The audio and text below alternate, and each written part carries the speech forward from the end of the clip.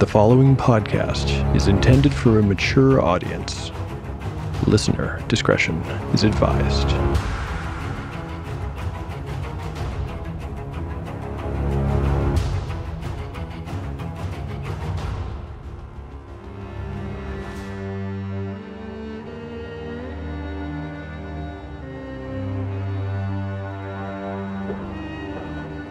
Welcome back to Tale of the Manticore. Like the creature from which it takes its name, Tale of the Manticore is a mashup, a crossbreeding between two different species of storytelling. Here you will find the unpredictability of old-school paper and dice games with the storycraft of a dark fantasy novel. No character is sacred, and no character will be spared if the dice decide their fate is at hand. The dice determine all. According to lore, the tale of a manticore is barbed with cruel iron spikes. There will be much pain in the days ahead.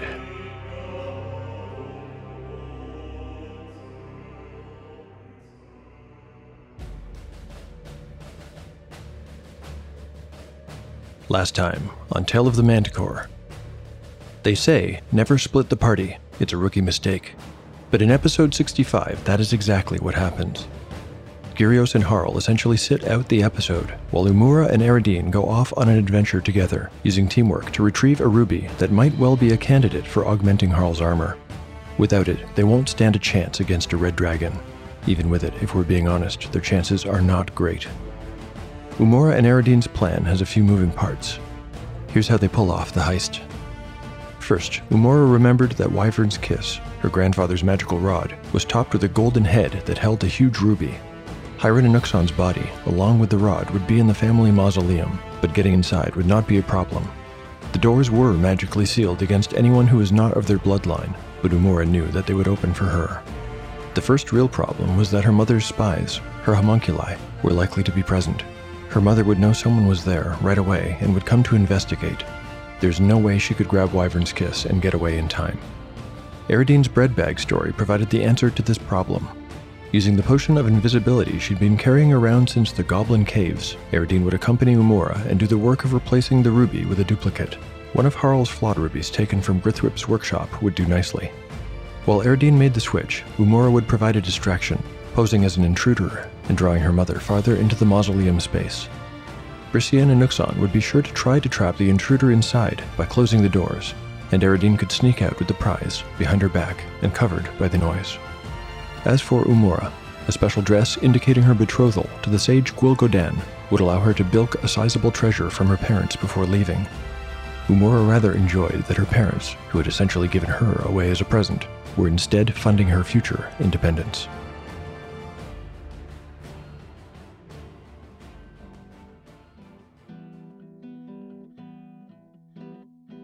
Chapter 66, Part 1, Day 90, Morning. Party status. Harl, 34 of 34 hit points.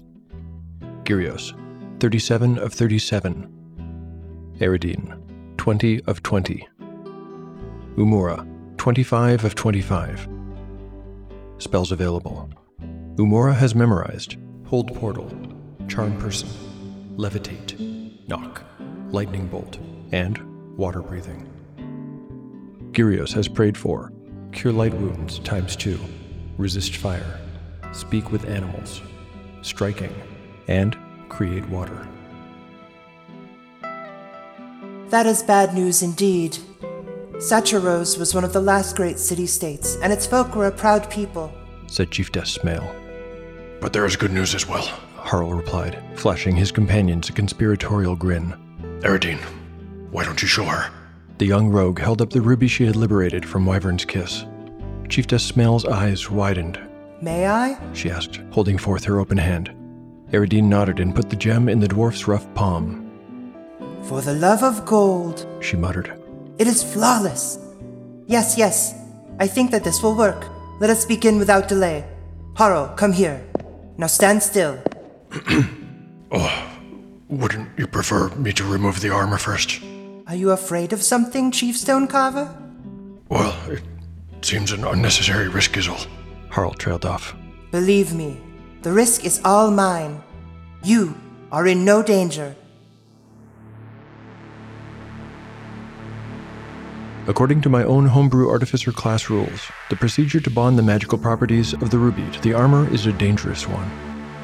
Chieftess Smale is, of course, aware of the risks, but this kind of danger is something she has lived with her whole life. Moreover, there has never been a greater need or reason to take such a risk. Laura Wayne knows that if she does not succeed, Harl's mission will have failed before it has begun. The chance of failure is determined by multiplying the level of the spell to be applied by 5%. The protection from fire spell she will cast is a level 4 spell, so the number to beat on a D percentile is 20. Now, because Tale of the Manticore is a game as much as it is a novel, I am going to roll to see if the Chieftess is successful, and I am going to live with the result. If she fails, the gem will explode. That won't be good. We all know what happened to Grithwhip. In a sense, this is the most important roll I've made to date. Here we go, rolling percentile dice. A 55. Thank Ruinmog. That was one roll I could not afford to miss. I honestly don't know what I would have done if it had failed. The binding process is a success, and when she is finished, the ruby that was once bound to Wyvern's Kiss is now bound to Harl's armor. The spell she has bonded to the armor is special to the Artificer class. It provides total immunity to normal fire and heat damage, and gives a +2 to saves versus magical fire or dragon's breath.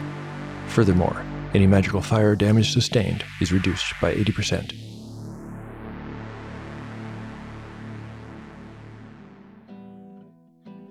Did it work? It seems to have worked. I can feel something. The armor is different somehow. I believe it did, yes. But there's really only one way to know for sure. Come with me, Harl. We'll go to my workshop and start up the forge. Chieftess Smale winked at Aradine, while Harl blanched. Are you sure that's a good idea? You'd rather find out when you're face to face with Naranuminax? Come. With that, Chieftess Smale walked off to her workplace with Harl, stammering protests, following in her wake.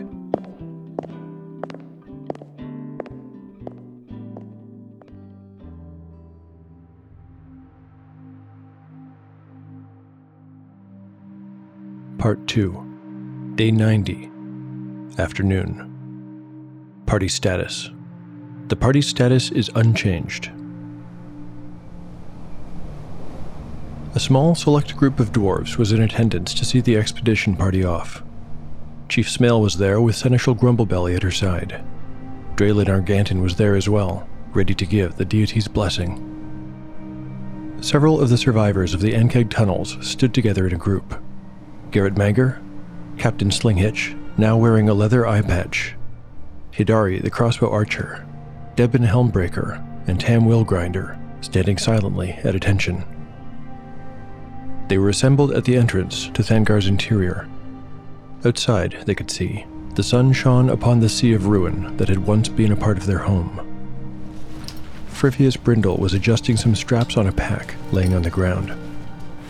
When he finished, he looked up and declared, "All set." When the Chieftess bowed to the party, her diamond cluster pendant hung straight down like a plumb line. 6 heroes stand before me. You are the hope of Thangar. May you meet death head-on, and may you return as dragon slayers. Debin Helmbreaker, I understand that you have written a warrior's poem. By your leave, Chieftess. Replied the Greybeard, bowing. Then recite your words. Thank you, Chieftess. The senior warrior stood forward and faced the companions squarely. He unfurled a scroll and spoke his verse. Hafita lo minram aimon. Yo nakafartha on ta sedon. Gala dundun aki ananala. Lufaro delayanir brana. Lokum shezar boaskund. Lakum she kojo boakas. Lukum she haptun kalamirioth. Waramir ananala. Tag. Garrett Mager did not look like the kind of dwarf who would enjoy poetry, but his eyes were wet by the final word. He sniffed and wiped his nose with the bandage of his stump arm. I wish I were going with you. I wish. He looked at his half an arm. Who cares what I wish? You go and hunt down that monster, you hear me? You kill it dead and make your ancestors proud. The companions nodded, one by one, to the old warrior. On my word, we shall not return until it is done, said Harl simply. Very well. It is time, but before you leave, please accept these small gifts. May they bring you aid on this most perilous of quests. Although many of Thangar's treasures have been lost, there are still a few that remain, and, knowing how critical the success of their mission is to the survival of her people, Chieftess Smail wishes the companions to have them. They will receive 2 magic items, both of them potions. The first will be a simple potion of healing, which Daz will carry. The second I'm going to determine at random. There are 8 kinds listed in the basic rules, but the 8th is poison, so if I roll an 8, I'll re-roll. Here we go. I've got a 4. That's... hang on. Oh, interesting. A potion of growth. To be honest, I don't really know what this does specifically. I should probably read the entry. Okay, I can see how this might be very useful. The potion makes the drinker grow to twice their size, giving them increased strength and granting them double damage on a successful hit. Hit points do not increase. I think it makes the most sense for Gyrios to carry this.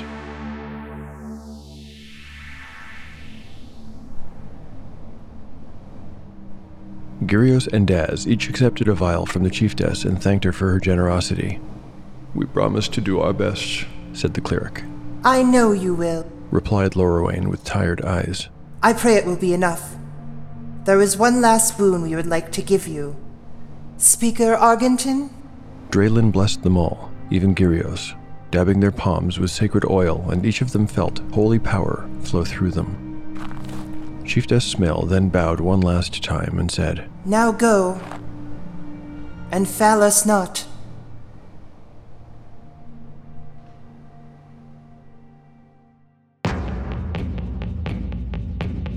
What happens when you take 5 newbies to D&D and put them in an actual play podcast? Chaos, that's what. Do Dragons Dream of Scorched Sheep tells a tale of a group of adventurers fighting against impossible odds in a situation they don't quite understand, using tools they really shouldn't be allowed to use unsupervised. Join us as they battle monsters, despots, criminals, and their own dice, while they forge a path through the world of Erethria.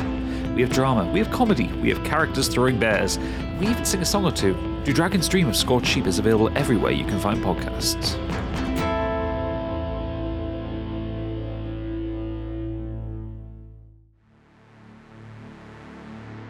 For the 3rd time, the party will be covering the ground between Thangar and the Cloud Spur, as they have already traveled to the Eye in the Fire and back.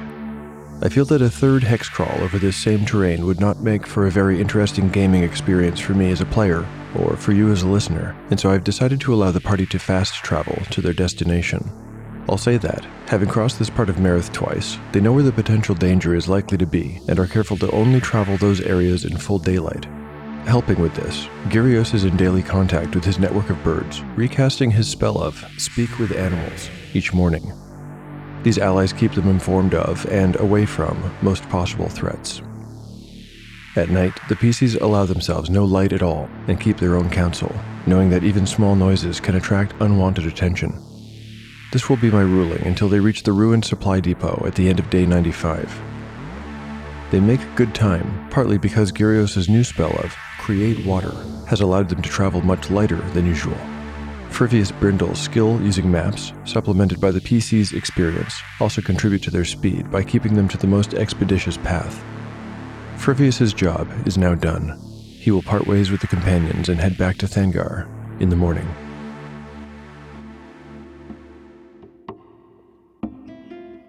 Part 3. Day 96. Early morning. Party status. The party's status is unchanged, with the exception of Gyrios, who has used the spells Speak with Animals and Create Water. Thank you, my friend.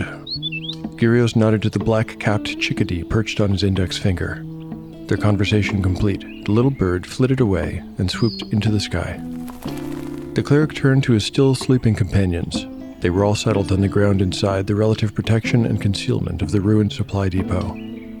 Harl was finally lying still after what must have been a bad night. The whole time Gyrios had been at prayer, all through dawn and the sunrise, the dwarf had moaned in his sleep, tossing and turning in his bedroll and wearing a stricken expression. A sheen of sweat still clung to his now peaceful brow. Gyrios might not have been alarmed, except that this was something he had witnessed every day of the journey. When the others awoke, he shared his concern, as he had on each previous day. "That's 5 days in a row now," said Umura, looking concerned. She hadn't forgotten her own nightmare, though she had certainly tried to. "It might have been going on even back in the mushroom farm," Gyrios continued. The cleric had a point. They hadn't bothered to set a watch for the nights they had spent there. "Perhaps we should let him sleep a little longer." Nah, let him walk it off. Daz was awake and had wandered over to join the conversation. He bent down and shook Harl roughly awake. Oh, what? Frivius Brindle was packing his things a short distance away. Over his shoulder, he agreed with Daz. They would need to get a good start if they wanted to make the most of the daylight. There was still more than 20 miles to cover, much of it over difficult terrain. "Travel safely, Frivius," said Umura as the apprentice checked his gear one last time. "Good luck. Gruenmug be with you." The young dwarf bowed deeply, then he trekked off, back in the direction from which they had come. "Oh," said Harl, rubbing his eyes. "I feel like I didn't sleep very well. Was I?" Gyrios nodded. "Once again, I remember nothing. Nothing at all. Perhaps I should be grateful for that." Harl helped himself to some dried rations and a few sips from the water supply that Gyrios had replenished, once again, by magic. "Oh, that's better," he said. "Well, is everyone ready to go? If we leave now and the weather holds, we'll reach the Branna Mirioth in 3 days." "I'd feel better if we were traveling with an army," said Umura, looking at the imposing tower of the Cloud Spur in the distance. "An army would avail us nothing. At least this way we can hope to reach the mountain without being seen." The PCs can hope to reach the mountain without being seen, but there's no guarantee. I'm going to roll one time for a random encounter for each of the remaining 3 days it will take them to reach the place where the Fire River exits the mountain and where the companions plan to access the lowest levels of the Aegogen. They might have made it in 2 days, but Harl and Aradine are still unwilling to cross the Bridge of the Wind, so they'll have to take the long way around. I'll be using a new table for these random encounter checks, which I'll post on the blog shortly. I'm adding a chance on that table for the dragon to spot them. It's a small chance, but it's there. I'm bringing back my full hex crawling system for these 3 days. I'll be making rolls for weather, stumble upon, and random encounters. For day 96, weather. An 8. Today it feels as though the summer is beginning to fade. The sky is overcast and a little cool. Stumble upon. 14. No result there. Wandering encounter. A 6 on a d6 indicates there is one. A 2. The first day passes without incident. For day 97, weather. A 9. There isn't much change in the weather on this second last day of travel. Stumble upon. An 8. Nothing special occurs or is found. Wandering encounter. Oh hell, it's a 6. Okay, I'm rolling on my new table. Rolling a d12. I've got a 6. What's that? Oh, alright.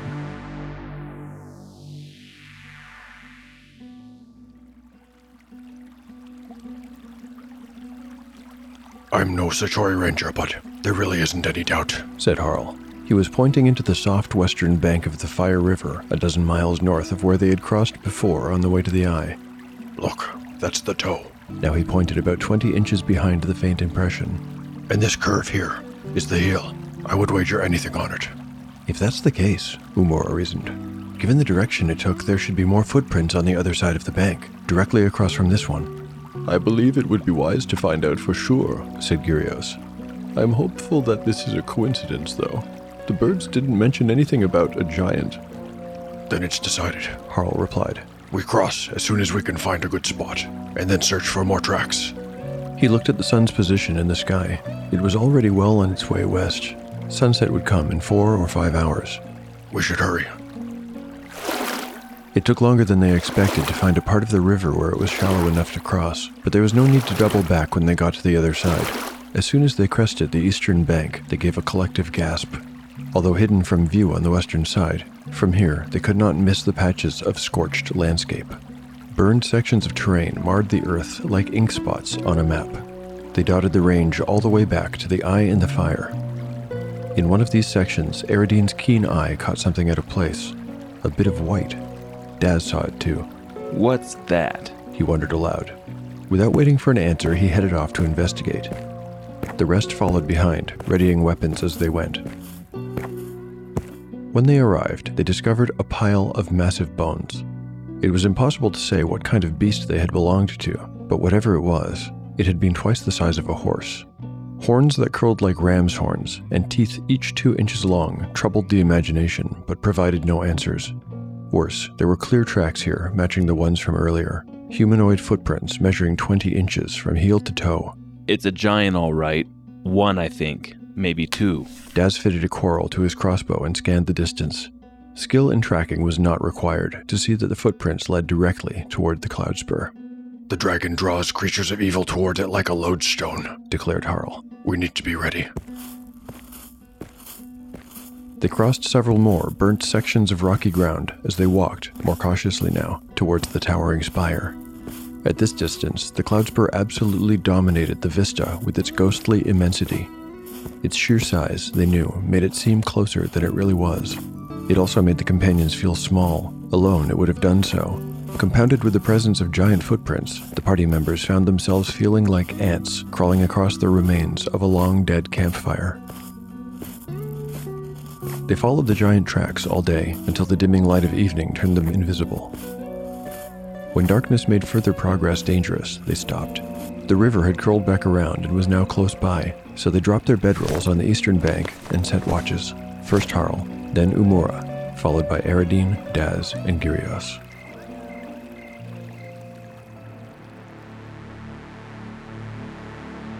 My wandering encounter check indicated an abandoned campsite, 2 days old.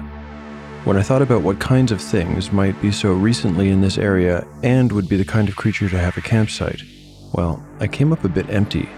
So I took the next most logical thing and decided that a giant had passed by this place on its way to the cloud spur. Along the way, it encountered the burned corpse of something awful. Who knows what that thing was? It seems to have angered the dragon, though. Before we return to the story, let's make rolls for the party's last day of travel, as the party follows the river uphill and then right into the side of the colossal mountain. For day 98, weather. A 16. Summer has returned. The blue sky and cotton white clouds are picture perfect, beauty that mocks the 5 companions as they move closer to their probable doom. Stumble upon. A 4. No result. Wandering encounter. A 3. By mid-afternoon on day 98, exhausted by hours of hard travel climbing up the steep mountain's base, they arrive at the spot Grumblebelly had indicated on the map, a huge opening in the rock. It's a triangular cave mouth no less than 50 feet tall and almost as wide. The river spills out from one side of that cave mouth like a tongue. Within, an array of gigantic stalactites and stalagmites receding into shadow.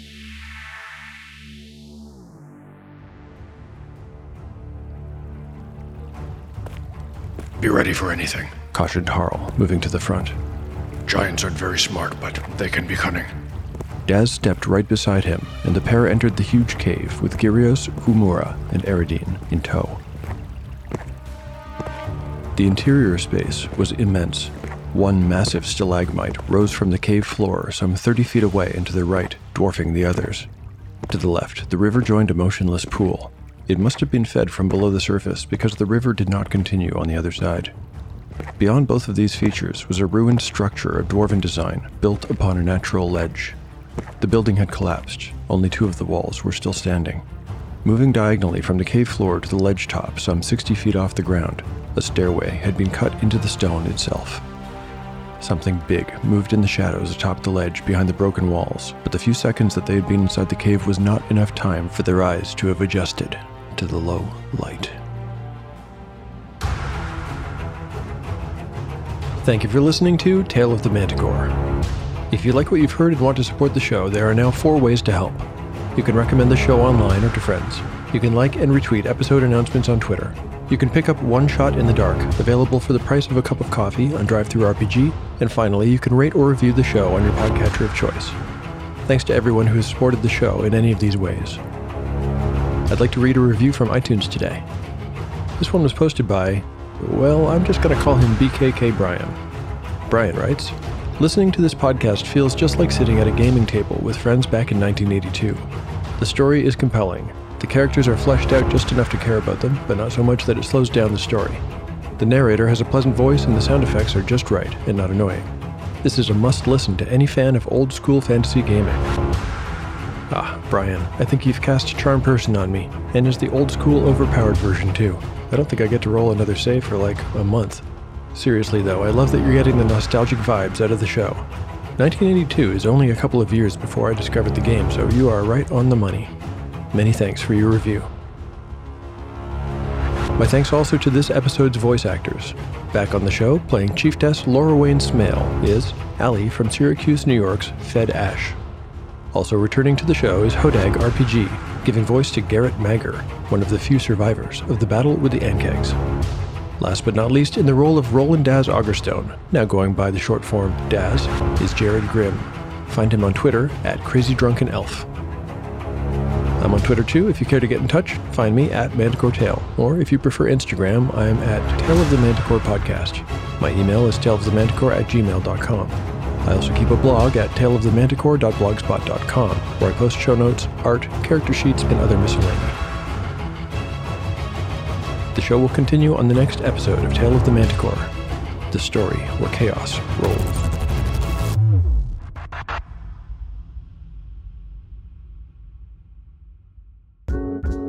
Hi, my name's Ruin Ortega, one of the hosts of Cantrips and Coffee. We love tabletop games. We love them so much that we can't stop talking about them or playing them. The trouble is that there's so many to choose from. Now, we could stop and just play the big one, you know, the one that everybody plays, but life is meant for more than just one game for the rest of our lives, isn't it? That's why we're determined to play the best ones. We want to know which are worth our money and which we should probably just skip. Am I close enough to any of the other survivors to reach someone's, leg? Yes. Can I crush that person's leg? Yes! Okay, let's... Carl is suddenly looking for a new mentor to be sidekick to. This isn't surprising. When you first did it, I was like, yeah, we got this. We've just been too timid. We have been too scared to touch anything. He's gonna go through. It's gonna be good. Oh, he's dead. Join us for brand new episodes weekly on Cantrips and Coffee.